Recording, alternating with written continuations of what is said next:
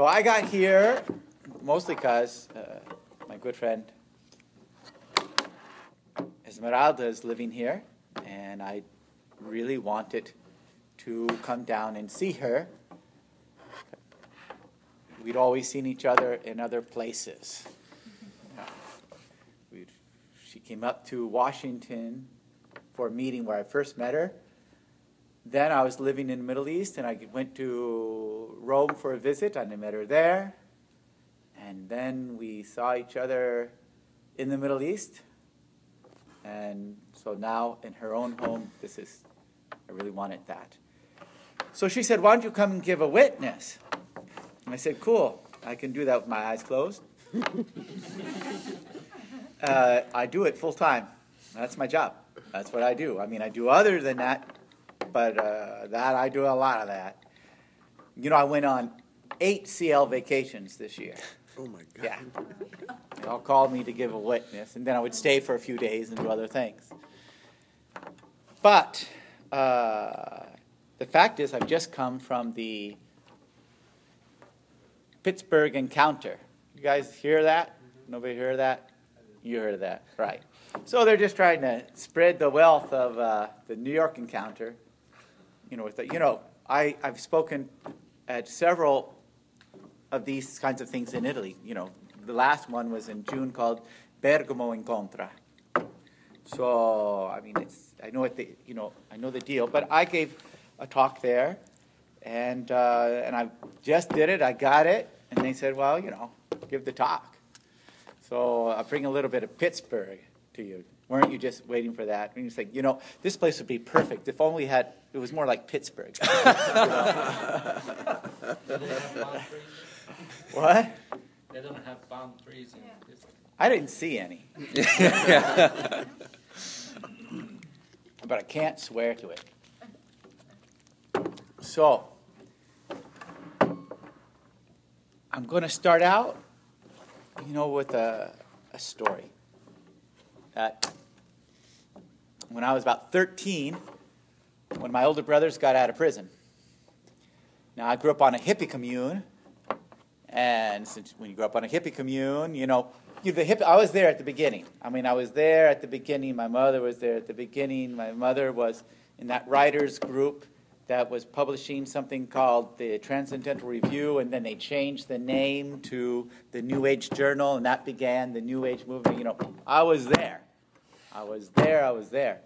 So I remember in the first years, the first 2 or 3 years that we were in the hippie community, there were 2 words that defined the experience.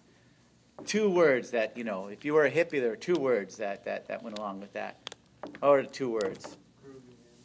No, come on. Peace, yeah. Peace and love.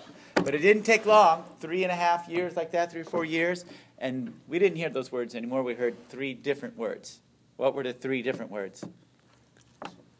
Sex, drugs, and rock and roll. Sex, drugs, and rock and roll. That's right. So, I'm going to talk about 2 of them.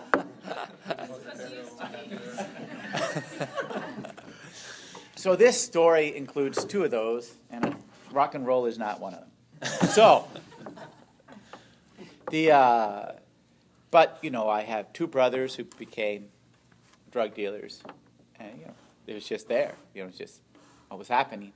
And then a sister one of my sisters is right now. She's a fairly wealthy woman. She is considered to produce, the very best crop of marijuana in California, and no, it's not legal.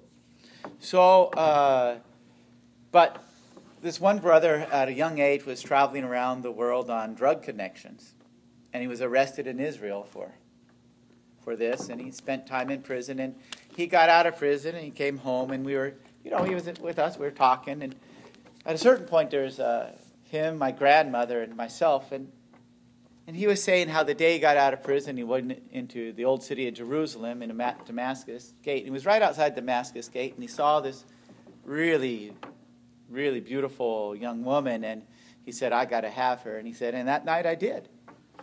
I had her. And I don't know. I grew up on a hippie commune and everything, but this seemed, there were the rules in the commune, but then this seemed I said, how did that happen? How'd you do that? Well, partly out of, amazement, partly out of, tell me how to do that. And my grandmother, who was a woman of the world, she had been a nightclub dancer in the speakeasies in New York. She had become a famous dancer. She was with the Ziegfeld Follies on Broadway. What the Ziegfeld Follies are? Well, yeah. Yeah, it was the most famous show on Broadway for 30 years. And all the famous dancers, singers, comics, actors all went through there. Ever see Funny Girl with Barbara Streisand? That's the Ziegfeld Follies. That is a true story that happened. My grandmother was the prima donna delle ballerine, and then she became the very first cover girl for Revlon. She was the very first cover girl for Revlon. And then she became a businesswoman, vice president of Revlon, and things like that. So my grandmother was a woman of the world, and she had been through lots of amorous adventures and things. And so she looked at me and she said, honey, don't you know? Desire begets desire. In other words, the desire of my brother for this woman made her desire him. And I thought that was a good tip, I trusted that described a lot about the sexual dynamics of men and women. But what I didn't expect was that it also describes the dynamics of salvation, of our communion with God forever. His desire for us begets our desire for him. I ran across this quote, only the beauty of God can attract. God's way is through enticement, through allure. Who said that? It was Pope Francis down in Brazil this summer, speaking to bishops, the bishops' conference. This is something that goes very, very deep. I'm just going to talk about this dynamic, in my own experience, how I see it. I remember when we were translating, I don't think it was ever published, but we did translate Attrattiva Gesù, which is a collection of conversations that Father Luigi Giussani. Does anyone here not know who Father Luigi Giussani is? There's someone in the back. Do you know who Father Luigi Giussani is? No. Okay, well, you see, this is not a stupid question.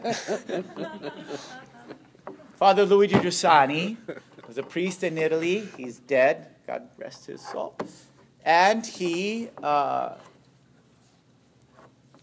through the depth of his faith, through the brilliance of his mind, the passion of his heart, he simply set the people around him, mostly young people, on fire with a new hope through encountering Jesus Christ. And out of that came a movement called Communion and Liberation. And I personally belong to Communion Liberation, and I know these two as well, and probably somebody here does this. So that's who Father Giussani is. And in this movement, we do a lot of stuff, but one thing is we read and discuss and work on and try to understand his books. So this was a book of his. And it's called Attrattiva Gesù, which literally means attractiveness Jesus.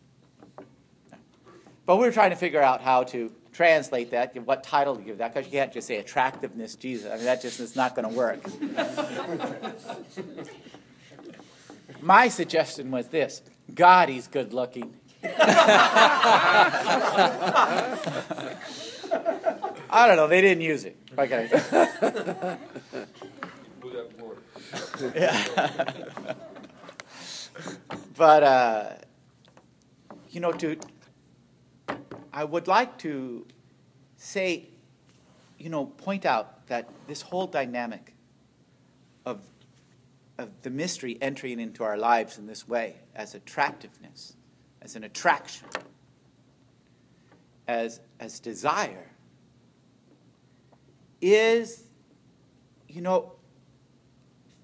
fantastically new in the world. This was not something that the world could have imagined before it happened.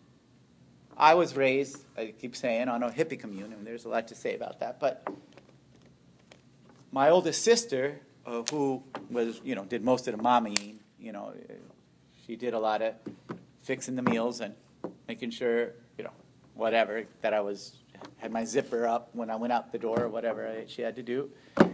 And she converted to Nichiren Shoshu Buddhism when she was 15, and she raised me, she trained me in that. I mean, when I was 9, I remember I had my picture in the newspaper because I could do 4 hours of complete, concentrated Buddhist meditation without stopping. I did it for her. I was never a Buddhist, but I just, she taught me to do that, and I did it. She said, see, look at me. So then my mother was a very devout follower of a famous guru at the time named Baba Ram Das. Anybody? So do you know anything about Baba Ram? Yeah, he was Steve Jobs' guru. Yeah. He wrote 2 famous books, that Be Here Now and Grist for the Mill.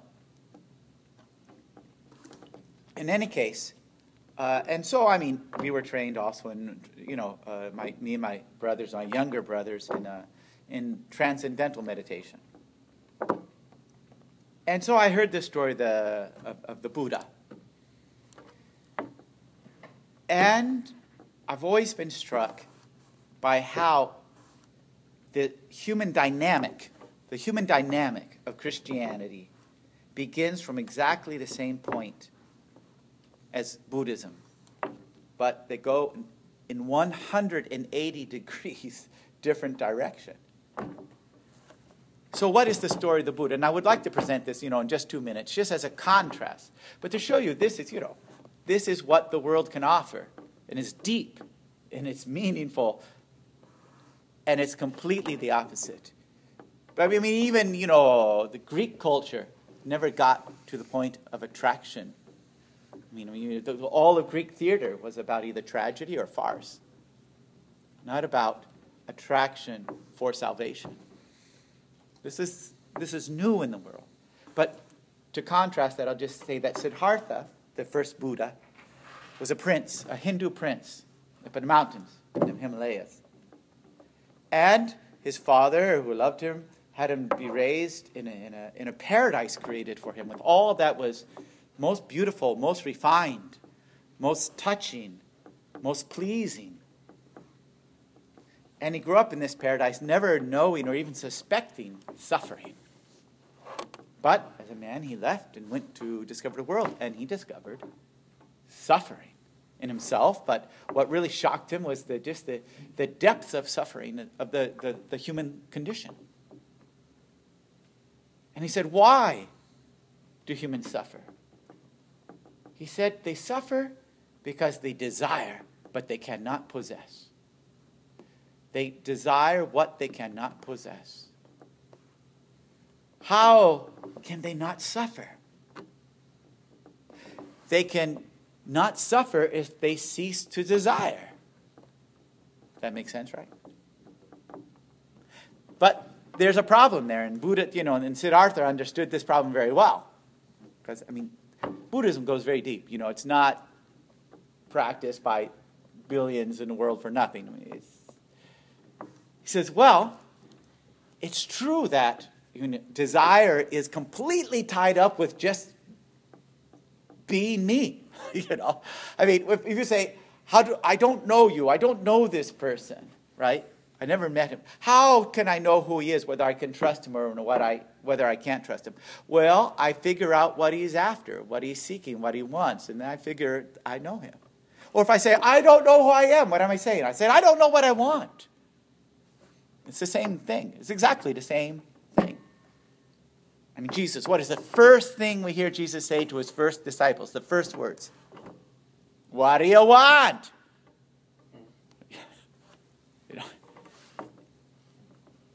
These So, to say I is the same thing to say I want, I desire. I may not know.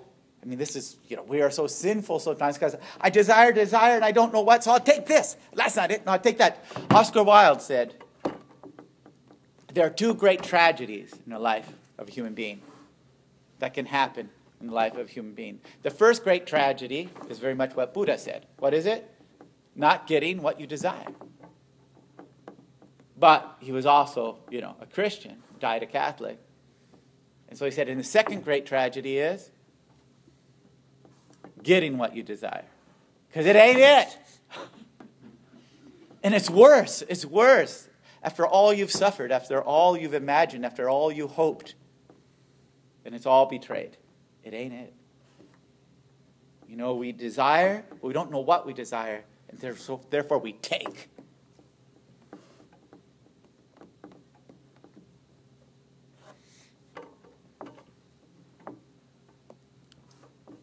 So therefore, Buddha said, but it's true that to say I means already to say I desire. But he says, therefore, liberation, enlightenment for the human being is to realize that this is an illusion. Not only is the object of desire an illusion, but the I that desires it is an illusion. There is no I. There's only being. And we have an illusion that my being is somehow distinct or individual or unique, whereas it is just being. And enlightenment is to release the consciousness of self and to just be. Be here now. The title of Baba Ram Das's book, who is not a Buddhist, but there are, Hindu mysticism goes like this with some parts of Buddhism. However, the Christian experience starts from this too. I desire, but I don't know what. But then at a certain moment, an object crosses my path, crosses my field of vision. And I say, you. Look, because no one can desire without an object of attraction. Who saw Silence of the Lambs? You didn't see Silence of the Lambs? I saw it like this. La la la la la la la. But I wish I were kidding.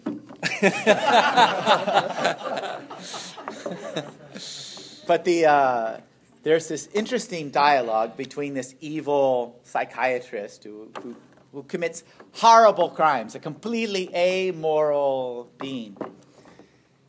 And he's in prison, and there's this FBI agent trying to find this person doing, and she just intuits that this guy has got to know what's happening here, or who's even more, and he does, but he's playing games with her. He's playing games with her So finally, she gives him something of what she wants, and so he decides to give her, the clue she needs. He says, "Well, this guy committing these terrible crimes, why does he do it?" And she thinks about it. She says, "Because he desires." And he says, "But what does he desire?" And she thinks about it. She says, "He desires what he sees." And with this, she has the clue. And she goes. But this is it. Desire comes through encounter. We can have a lack of ease and uncomfortableness inside because there is something that desires, but without an object or hypothesis of an object, nothing can come forth. We just know perhaps that something's not right inside, but we'll never call it desire unless there's an object of attraction. There's this Italian blogger who I read as often as I can, who I love terrifically. Her name is Costanza Miriano. And she wrote, she writes books on family life, Christian family life and stuff. But she has a great sense of irony, especially about herself. And very, very funny, but very deep.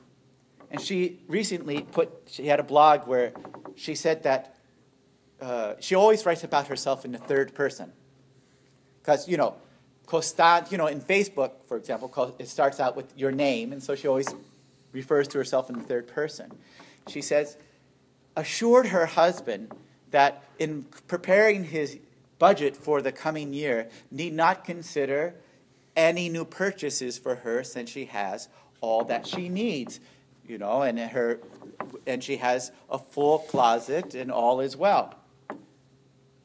But she goes on to say, having determined that she needed no purchases, nonetheless, walking past a storefront window, suddenly she discovered that she could not go on living without a certain charming purse and a darling pair of matching shoes. Who has not had that? Well, maybe not with a darling purse and a charming, maybe so. But, with that car, that iPad, it has a SIM card and mine doesn't. I can't live anymore.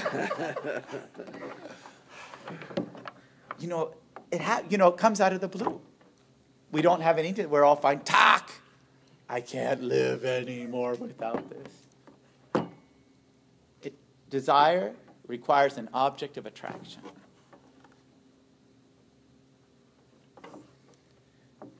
But, I will first say, and this is the dynamic of salvation. The dynamic of salvation. Tomasz Monkamizaska says, the first and most fundamental movement of our spirit in every moment consists in going out of ourselves in order to adhere to someone calling us, someone attracting us to himself. Abraham, God's Lord says, go out from your country and your kindred and your father's house to the land I will show you. Jesus said, what do you seek? And they said, where are you staying? And he said, come and see. The dynamic from Abraham to Jesus and to all the saints. And this is the language of attraction, of desire. It goes very deep within the life of faith. It gets even very explicit. There's a book of poetry of the relationship of love between God and the human being called the Song of Songs in the Bible. And right now I'm going to quote just two short passages. One of the soul, the human being, looking at God. And God is the male figure, and the human being, whether male or female, is the female figure.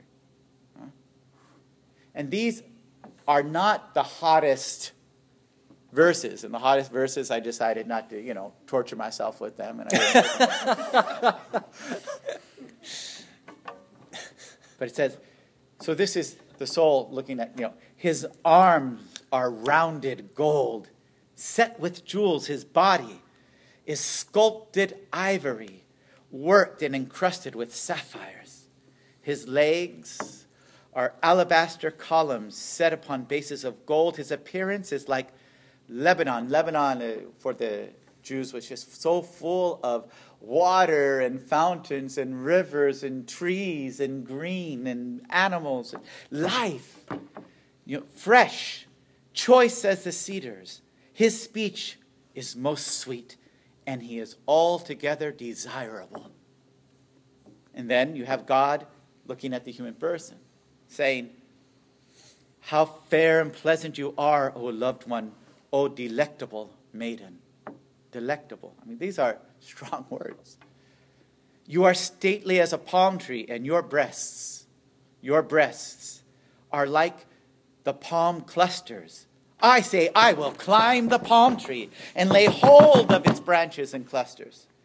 Oh, may your breasts be like clusters of the vine, and the scent of your breath like apples, and your kisses like the best wine that goes down smoothly, gliding over lips and teeth. This is the Bible.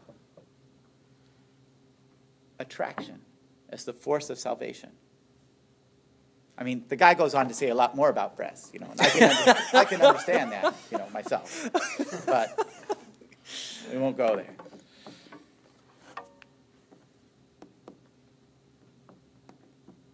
The fact is that an object has to run across our field of vision. But this is not just any object. This is not just any object. Because the desire that produces that attraction, which is the force of salvation, the strength by which God draws us out, that magnetic force. This is important. The magnetic force relative to gravity is infinitely. It takes just really a small magnet underneath the rocket, let's say, that's taking off from Cape Canaveral, to keep it from taking off. This is the attraction, far greater than worldly attraction. And it draws out of us something that worldly attraction can't. Because it's not just an attraction, it is the attraction. Because there's something that might attract my lust, right? Or something that might attract my appetite, or my thirst. Something that might attract, my pride, right? All these things are being attracted. But what is it that attracts my I, myself, that causes myself to come out? That's not just anything. That's not just anything. Who here has seen the movie A Man for All Seasons? Yeah, that's a top fiver.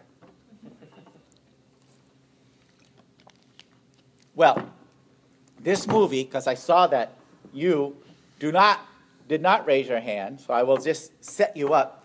A Man for All Seasons tells the story of the last year and a half or 2 years of the life of a saint, an English saint. His name is Thomas More. And he was a very famous intellectual at the time of the Renaissance in England, and a lawyer, and he rose from his common background to become Chancellor of England. But he was also a very profound Christian. And at a certain point, you ever hear of Henry VIII? And what is he most famous for? Yeah, killing his wives. But the truth is, he only did that a couple times. The thing that really had consequences was he decided that he had to be the head of his kingdom. That means he had to be the head of the church in his kingdom. And he had his church, the Church of England, or Anglican, to be separated from the Church of Rome. And that changed history. Completely changed history. So, at a certain point, and he did it, and everyone went along with almost virtually everyone. Thomas More was one of the very few who did not. And there are only 2 bishops of all the bishops in all England, and Scotland for that matter. Thanks, because I'm getting down. And in Scotland for that matter.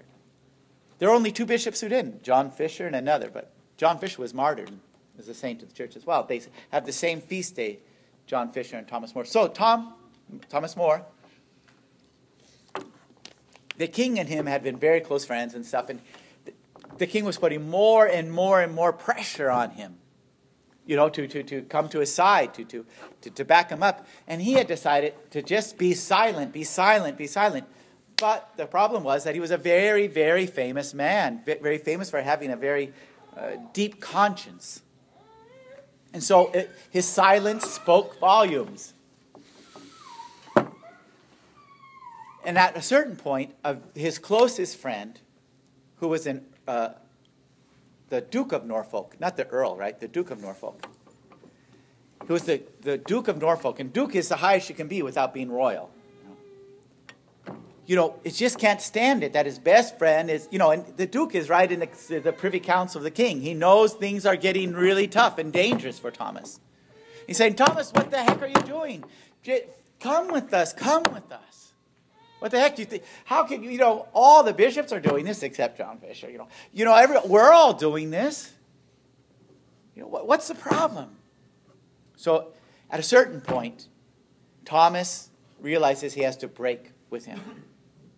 And so he has to break with him for two reasons. One, because he has to walk his path, and this guy's a temptation to him. But secondly, because this guy really is attached to him. And if he stays attached to him, he'll end up in the same position. Does that make sense? So he says to him, Thomas More, he says to his friend, the Earl of Norfolk, no, the Duke of Norfolk, and what would you do with it? Okay, so he asks him about what, he says, what is that new breed of dog that you dukes, or you noblemen are so, because he was a commoner, So what is that breed of dog that you guys are? He says water spaniels. He says, ah, yes. And what would you do with a water spaniel that was afraid of water? You'd hang it. Well, as a spaniel is to water, so is a man to his own self. I will not give in because I oppose it. I do. I, not my pride, not my spleen, nor any other of my appetites, but I do. I do. At that point, More goes up to him and feels him up and down like an animal, like you check a horse, like you check a dog, for the muscles and things like that. And he turns to Norfolk and he says, is there no single sinew in the midst of this, all these muscles, all this body that he's touching? Here in all of you, is there no single muscle or sinew in the midst of this that serves no appetite of Norfolk's, but is just Norfolk? There is. Give that some exercise, my lord. Because if you did, you'd have a conscience. But you have no conscience. You have none. Because you have no I. You have your pride. You have your duties. You have your pleasures. You have your fears. But who are you? Are you your fear? Are you your pride? Are you your pleasures?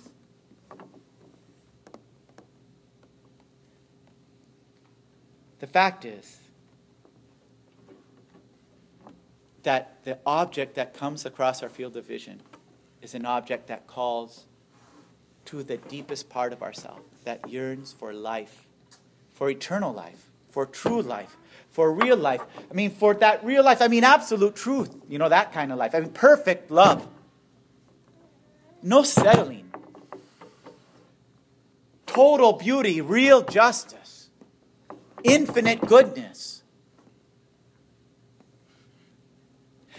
Being with Christ. It's like, Sorry. we'll wait. It's my mom. Well, answer. It's your mom. If it were my mom, I'd answer. She knows. She's very understanding. Okay.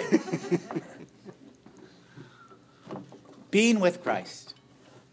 When I first became a Christian, I wasn't raised a Christian. When I first was doing that sort of thing, I took years before I actually got around to opening the Bible.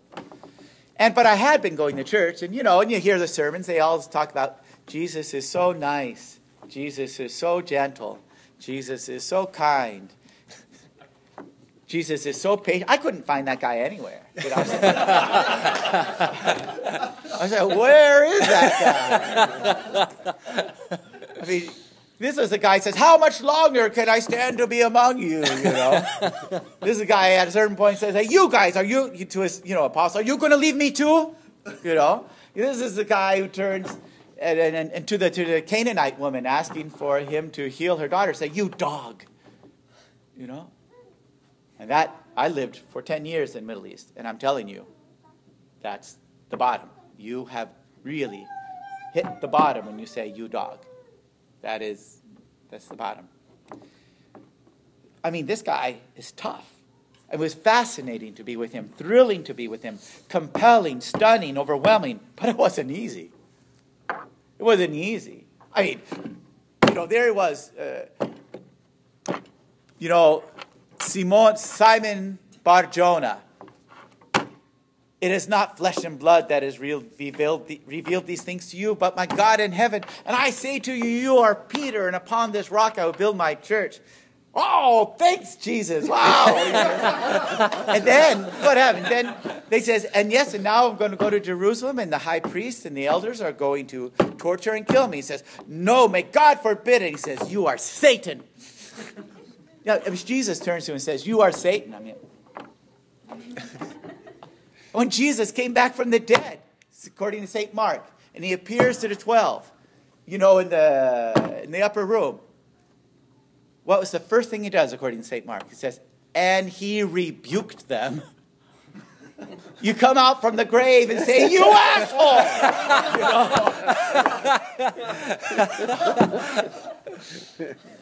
It wasn't easy being with this guy, and it's not easy being with this guy, but there's nothing like it. He doesn't appeal to our pride. He appeals to something else, much deeper.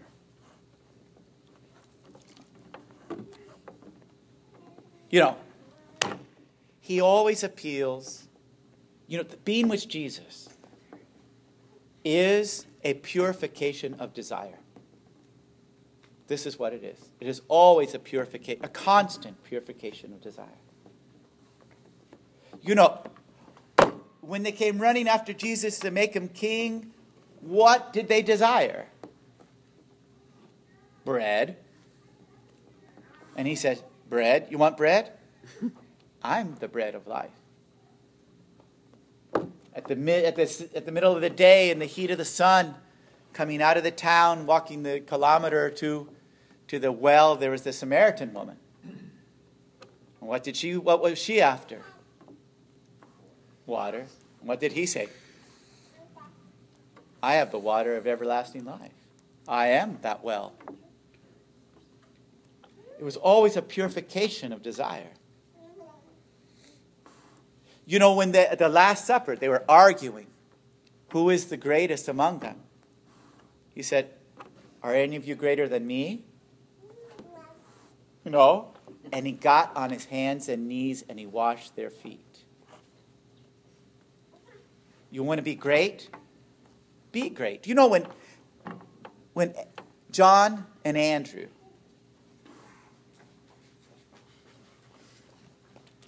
when James and John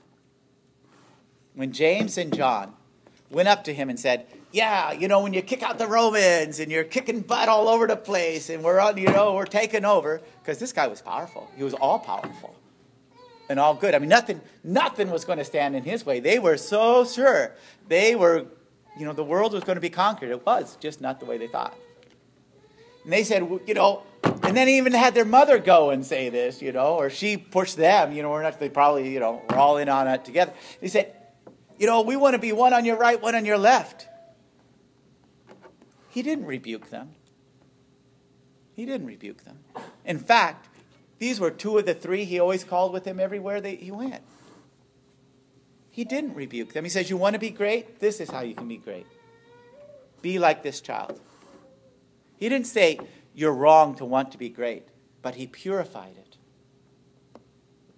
Drink my cup, and you will be great. And it's not going to be like you thought, but a lot better. It's a being with him.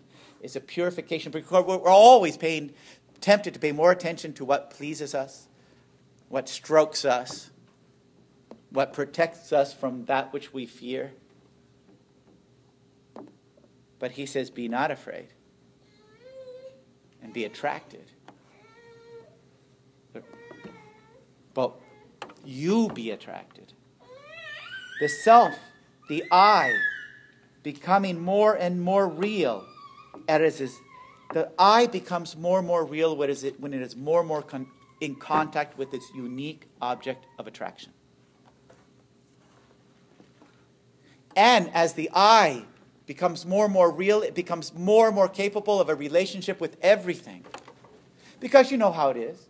As long as we're being attracted to that which pleases us, what relationship do we have with that which does not please us? Our world becomes so small. But the more our I is drawn out, the more everything becomes a part of this relationship with him. Everything. Everything. Everything. St. Paul says, everything I say. He says 3 times in one sentence. Everything. Everything I say. Everything is reconciled in Christ. Everything becomes part of the good. Everything.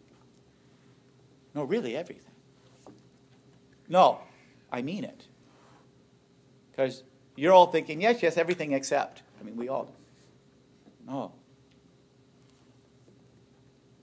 Everything. And that's the I that is therefore brought out in relationship with that which affirms it and gives it a destiny, a hope. And therefore everything becomes a part of that destiny and that hope.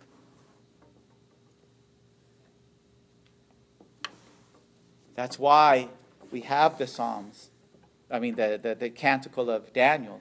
Cold and chill, bless the Lord. Praise him and exalt him forever. Cold and chill.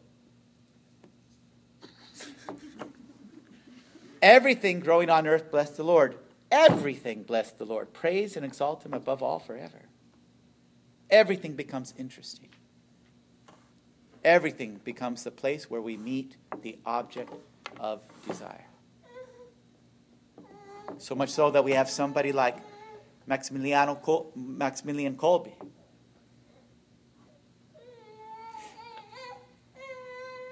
He followed his object of desire even to an underground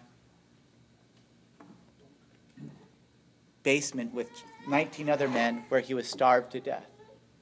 You know, years later when they went to interview, for the cause of beatification, they went to interview the guards who were standing guard for the 20 days that he lived without food or water. They had to come and inject rat poison into his veins to get him to die. But they all remembered that because every other time, all the thousands of people they had put in those rooms to die that way, there'd always been gnashing of teeth, wailing, pounding, screaming, moaning.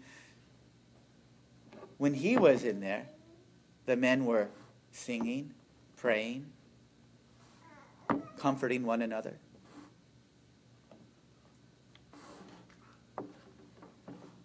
It's the purification of desire. Father Giussani says, and this is really important, and it's the last thing I'm saying in this talk.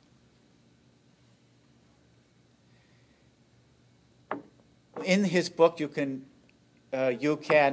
really live this way. He says, you really can live life in simplicity, in this way. Simplicity means the calm in the heart when it is drawn to the one object of desire that satisfies. A simple person, you become a simple person, you have a simple heart. You're not like, I got to have this, but now I got to have that. Now I don't want this, and now, this isn't good enough. There's a new one, and mine is broken. But it becomes very interesting because Father Giussani, a little bit like Jesus, was fascinating to be with Father Giussani, but it was never, ever easy. I mean, he challenged you 24 hours a day. And since he saw right down to the middle, he challenged you right. I'll tell you a little story. May I? Okay. This I did not write down. I'll tell you about the first conversation I ever had with Father Giussani in Italian. Now, I had gone to Italy to meet, it's a very complicated story. I'm not going into it here. But I did, go to Italy, and I met him. But I didn't speak Italian. I'd just gotten there, and he wasn't speaking English. So there was an interpreter. So we had 2 or 3 conversations. But then, the first conversation I had with him, just, speaking was at the end of that summer. I did 6 vacations in a row, and in the end, I knew Italian. And I was exhausted to my bones. But he was speaking at the Keep de Clou. And that is with the university students. So there are 500, 600, 700 university students. And Father Giussani would talk for 2.5 hours at a time. And for us, it was great. I mean,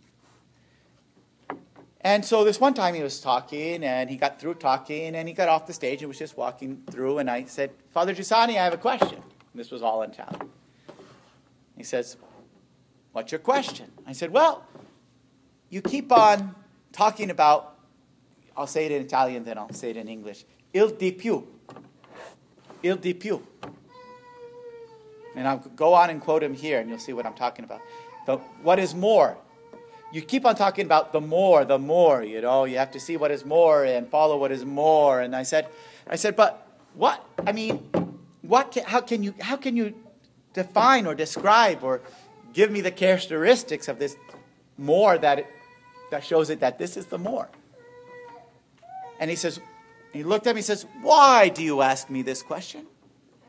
And I said, well, as you know, I just got through studying theology in Berkeley for 2.5 years. And there were, among the theology students, there were always the communists who were always talking about, wanted a communist revolution in the church, talking about the more. There were those who wanted a sexual revolution in the church. They talked more than ones that wanted a spiritual revolution, no more dogma, only feeling, in the church. And that was more. The feminists wanted more. They said, what we have is more. And you say, this is il di più, the more. And he looked at me and he said, and there were about 50 or 60 university students listening to this conversation. He says, this question of yours doesn't interest me at all.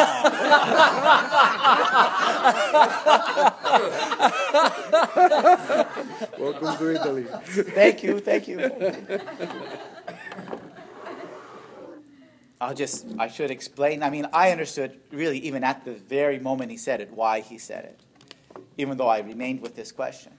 In fact, the next year, he stopped saying il di più. That's when he started to say an exceptional human experience. I always thought it was because I challenged him. But Probably. But the reason he said it is because I wasn't asking about my experience. I was trying to win an argument, and he didn't have 2 seconds to spare to try to help me win an argument. If I had said, well, I had this experience, and I don't understand it. Is this the more? Okay, if that was for me, for my salvation, for my eye, for the attraction which draws out, for the more which draws out, for that greater thing that draws out my eye, then he's willing to spend all year with me. But not even 2 seconds for something else, for something lesser. Have that in mind when I continue with this quote by Father Giussani.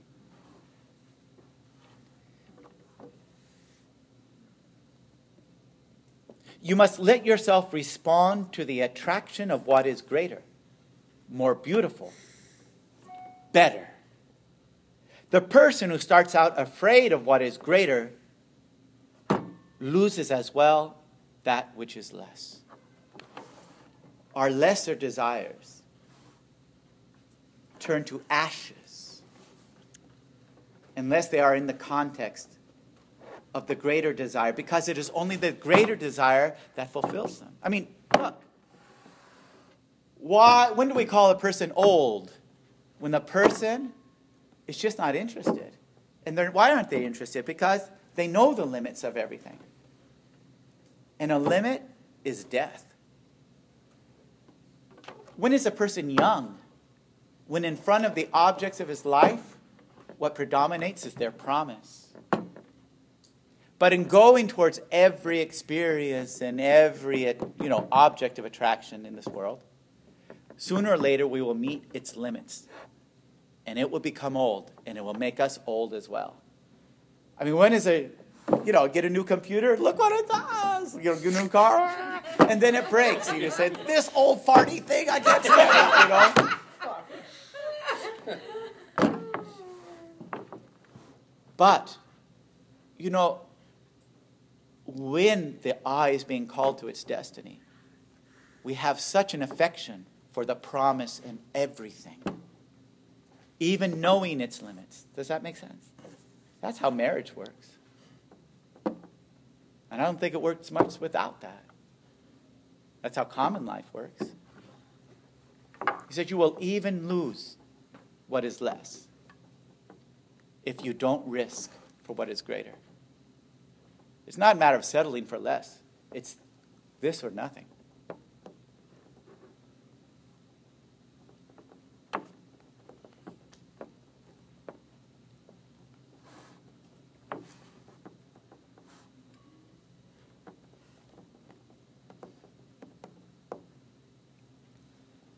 I'm going to end up with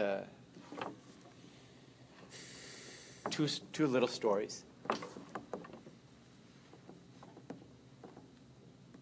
What is this more, then? I remember one of the first times I could really identify this more. I mean, I'd had lots of experiences that were helping me, but I was studying at the University of San Francisco, which is a Jesuit university. And I was in the Great Books program there, called the St. Ignatius Institute, founded by Father Joseph Fessio. And, but I was also a sociology major, social theory, really. And I came, my family was very poor. I mean, when you grow up on a hippie commune, one thing you don't get is rich. At least, well, my sister did. But that came later. And for me, being at this private university, I mean, it was really tough. And I have to say that at that university, they treated students like me who were on, these financial aid programs, taking, grant here, scholarship there, loan there, work, study there, all these things. We really got treated like crap. I mean, just total crap. I was really amazed. We really were treated like crap. And for example, one time, Bank of America, they gave me my student loan to pay the $6,000 for that semester or whatever it was, and they sent me the notice. We have approved your loan. It will come, and you can pick up this check, on this date, which was like 10 days after registration. And so I went to the registrar, and he says, "Oh, hey, so you won't study this year. Come back next year." Just like that. There's nothing to say. I said, can I talk to? No. That was it.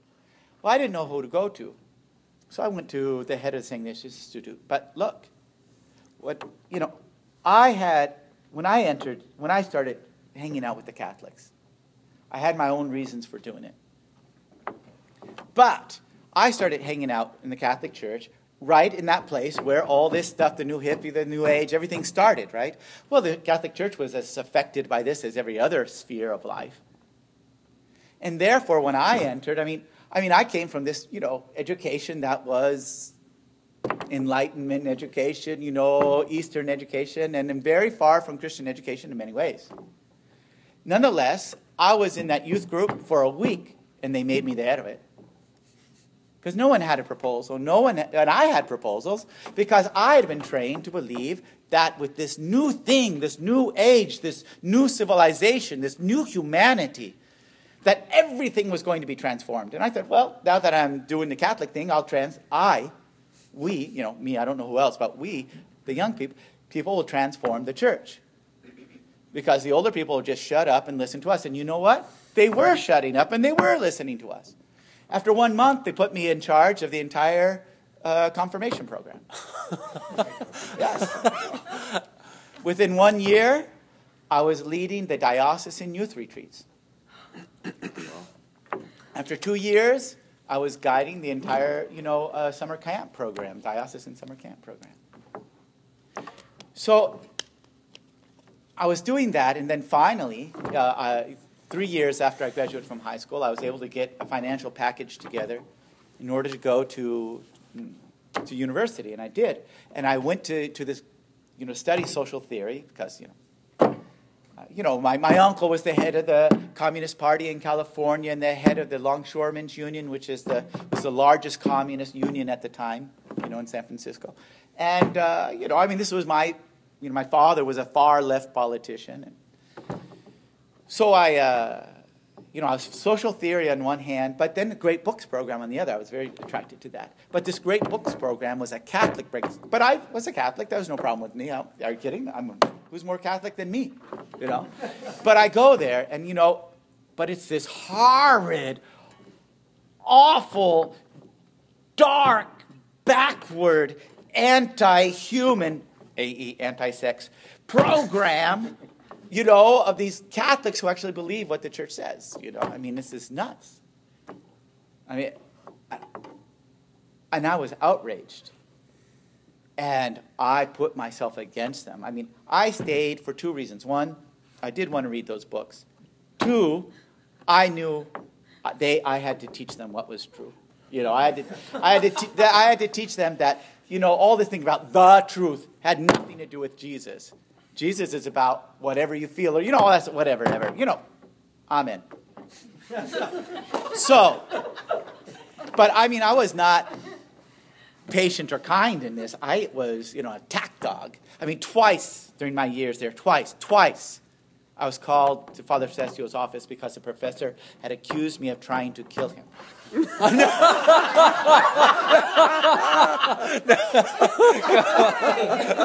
That's right.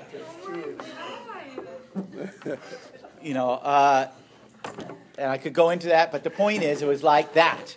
I wrote articles against them for the campus newspaper. I wrote articles against him for the San Francisco Chronicle. I gave an interview against him for the National Catholic Reporter. Yes, and I accused him of brainwashing. Do you know what the National Catholic Reporter is? Yeah. So, and when they would organize, a fasting and rosary night, I would organize other students to go see Life of Brian.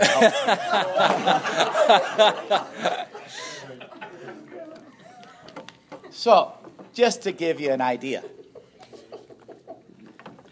But I didn't know where to go.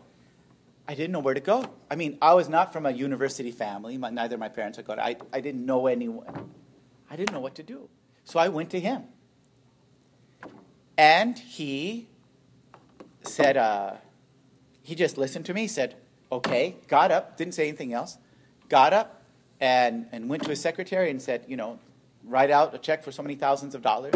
I can't remember the exact number.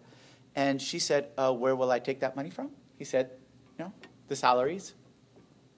And she said, okay. And, she did it. He said, but, I got to have this money, back before the end of the month. Now, that turned out to be extremely complicated, but it got done anyhow. But it turned out the university had to, they had to cash the check. And they wouldn't do it. But, that's another story. But it did get done by the end of the month. However, a couple of years after I graduated from St. Ignatius Institute, Father Festio was fired for financial mismanagement. I've always wondered whether it was that. Yeah. In any case, so there was another time when they had put together my transcripts wrong. They had done it wrong in their office in the university, and they said, well, you don't have what you need to graduate. You won't graduate. You have to spend another year. Well, I didn't have enough. I didn't have any money. In fact, I had gone to all my professors the last semester and asked them, please, I can't afford to live in the city anymore. Can you just let me go home and write papers for you? And since I had done very good work for them up to then, they all said yes. But that that was individual, one-on-one. But I couldn't afford anymore. I was at the end. So I knew it would be the end. So I went to him, and same thing. I graduated my class. So the day of graduation, I went to his office and I said, "So I know I know whatever, but I know I wouldn't be graduating without you, and so I know I really have to thank you. I know I would not be graduating without you. Thank you." And he looked at me and he said, "Oh no, don't mention it." He said, "We need more students like you, Vincent." And I know that I didn't do this. I know I just kept on looking like this. But I felt like saying, is there someone named Vincent here? And he said, no, we need more students like you. Because you asked all the hardest questions. all the hardest questions. And then you stayed there to listen to the answers. And we all learned so much more than we would have otherwise.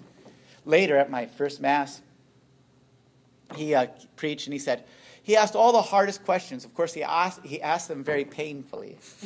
He didn't say that at that moment. He was trying to. But what did I see in that moment?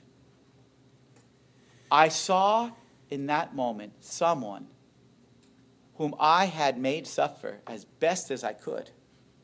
And for him, it didn't matter at all. He was willing to suffer that if it would help me meet Jesus, meet the truth, meet my destiny. He was so much more willing to suffer for my destiny, for my life than I was. So much more willing to suffer for my good, for me, than I was. He was looking at a part of me that was me, that I didn't know. But I began to know in that moment. Does that make sense? Later, I had a conversation with him when I was finishing my master's, many years later, when I was finishing my master's in theology, and I became the screaming, meme, traditional, anti-progressive, anti-heretic, defender of Catholic doctrine in Berkeley. Well, you want to talk about an uphill battle. But it doesn't matter, right or left. The point is, fight.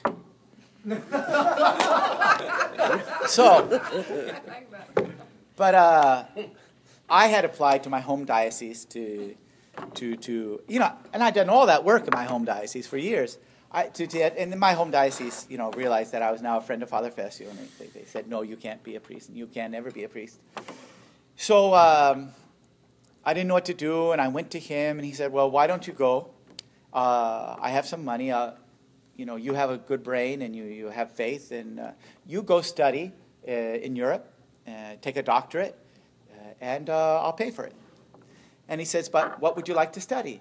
And I started to say, what would I like? Well, I haven't noticed anyone in the church studying this, and it is very important that someone study this. Or it'd be very interesting if someone could produce a work on that. Or how useful it would be for this. And he said, stop. I didn't ask you what would be useful for the church, what would be interesting for society, what the church needs. I asked you what you want. I said, oh, yeah, I hear it. And I started to talk about, after 5 sentences, I was back on I still did not have any capacity to respond to my desire and see things from the truth of my destiny, from my desire. Couldn't do it. So he finally said to me, all right, so we've come to this conclusion that you go to this place in Europe and study this. But I have a strong hunch that after 2 or 3 years you realize you can't finish a doctorate on this. It's not really what you want. And you can't finish a doctorate on something you don't want to do. It takes too much out of you. So after 2 or 3 years, you realize you've figured out what it is, then just don't worry about it. Come back. We'll start over. No problems. Desire. He understood desire is the only force. That attraction is the force of salvation. Attraction is the force of salvation. And the last story is this, that I remember one time visiting our seminary. I belong to a missionary society called the Priestly Fraternity of the Missionaries of St. Charles Borromeo. People usually call us the St. Charles Missionaries or the St. Charles Fraternity. And I went to our seminary in Rome, and I sat down in the evening with 6 or 7 seminarians there. And I said, well, how did you end up here? What's your story? And, we stayed up late drinking, and each one said the same thing. I mean, they just told their story, but what I pointed out to them when all of them just told their story, all of you have said the same thing. At one point, there was someone who was so much more willing to suffer for your good than you were. And the only way to be loyal to your life was to say, I have to stay with this person. I have to follow this person. I have to obey. Otherwise, I'm not obeying myself. Does that make sense? This person loves myself, and I don't even know myself. And that little I do know, I'm not too interested in.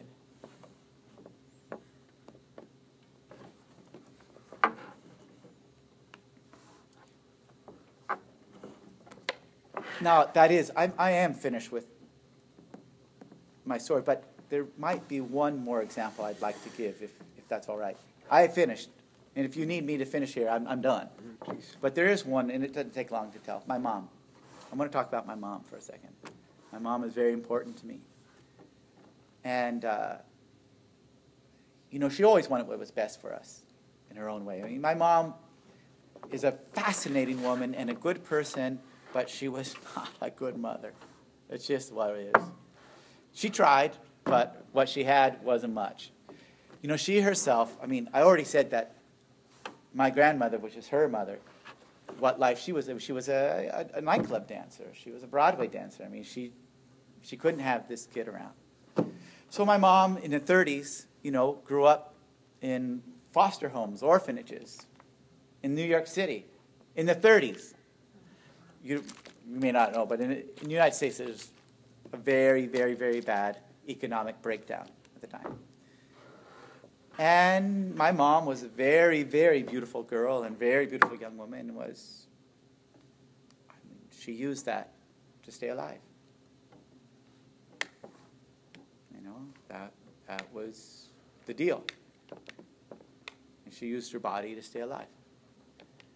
And so she met my dad after the war, a war hero from an Irish Catholic family, and already a union leader and all that. She thought, well, this guy will know how to have a family. I always wanted to be a part of a family.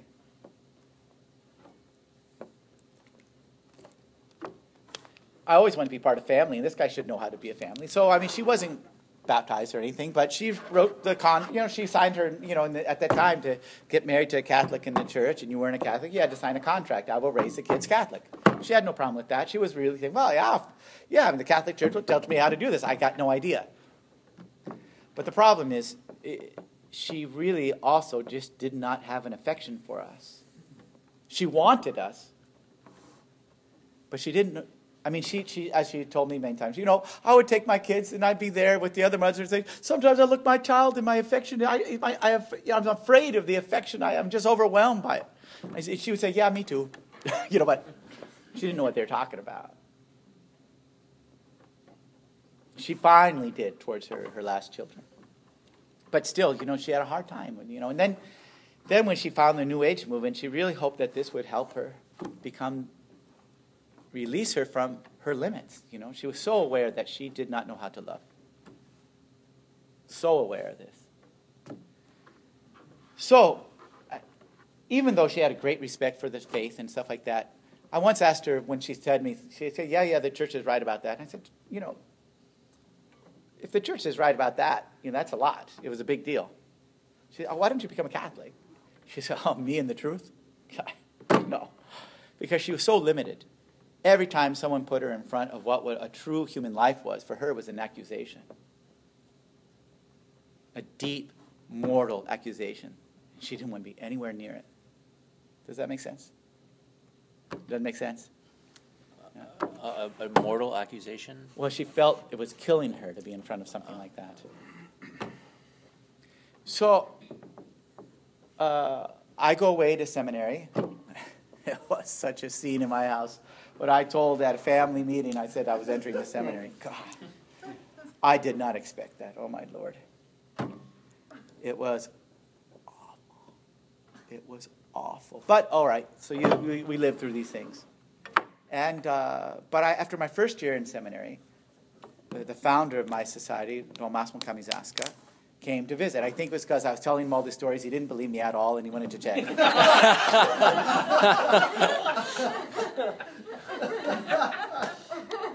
But so he comes, and he understands English, but he doesn't speak it, and of course they don't speak Italian, and so and then I'm not a good organizer, and I didn't organize things well, but they saw each other here, there, that for a couple of days, and then he left, and that was that. And about a month later, my mom and I are in the garden reading books to each other, something we've always done, and she said, do you know the priest here in town? I said, by that time, when I was in high school, my family moved out of the commune and into a town, small town. And I said, Mom, I'm a seminarian. I know the priest here, She says, well, can you introduce me? Yes. Okay. And not only was I really confused by that request, but I was thinking, shoot. I was thinking, I have such respect for that guy who was a priest there at that time. I mean, he was really faithful to the church. But he had like the human warmth of a rock, I mean,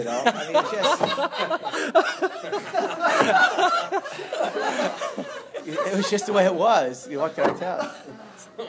He never held on to an associate for more than 3 months. I mean, he would never give them a key to anything. He had the refrigerator locked, and they couldn't even have a key to the refrigerator. So in any case, but I had a lot of respect for him. It's just that he had some human limits, But I went, and I introduced them, and they go in, not with me, I'm out. They're talking 2.5 hours like that. And they come out, and they sort of look at me, but they keep on walking. I walk after them, they go in church, my mom takes all the sacraments. I didn't say a thing, But I did finally ask her a month later, what was that all about? And she said, well, when Don Massimo was here, I saw how much the church loves you. Okay. So we had this conversation the next year and the year after that, because I still didn't feel like I understood. And a couple years later, she said, well, don't you see? I want to be able to love you like that.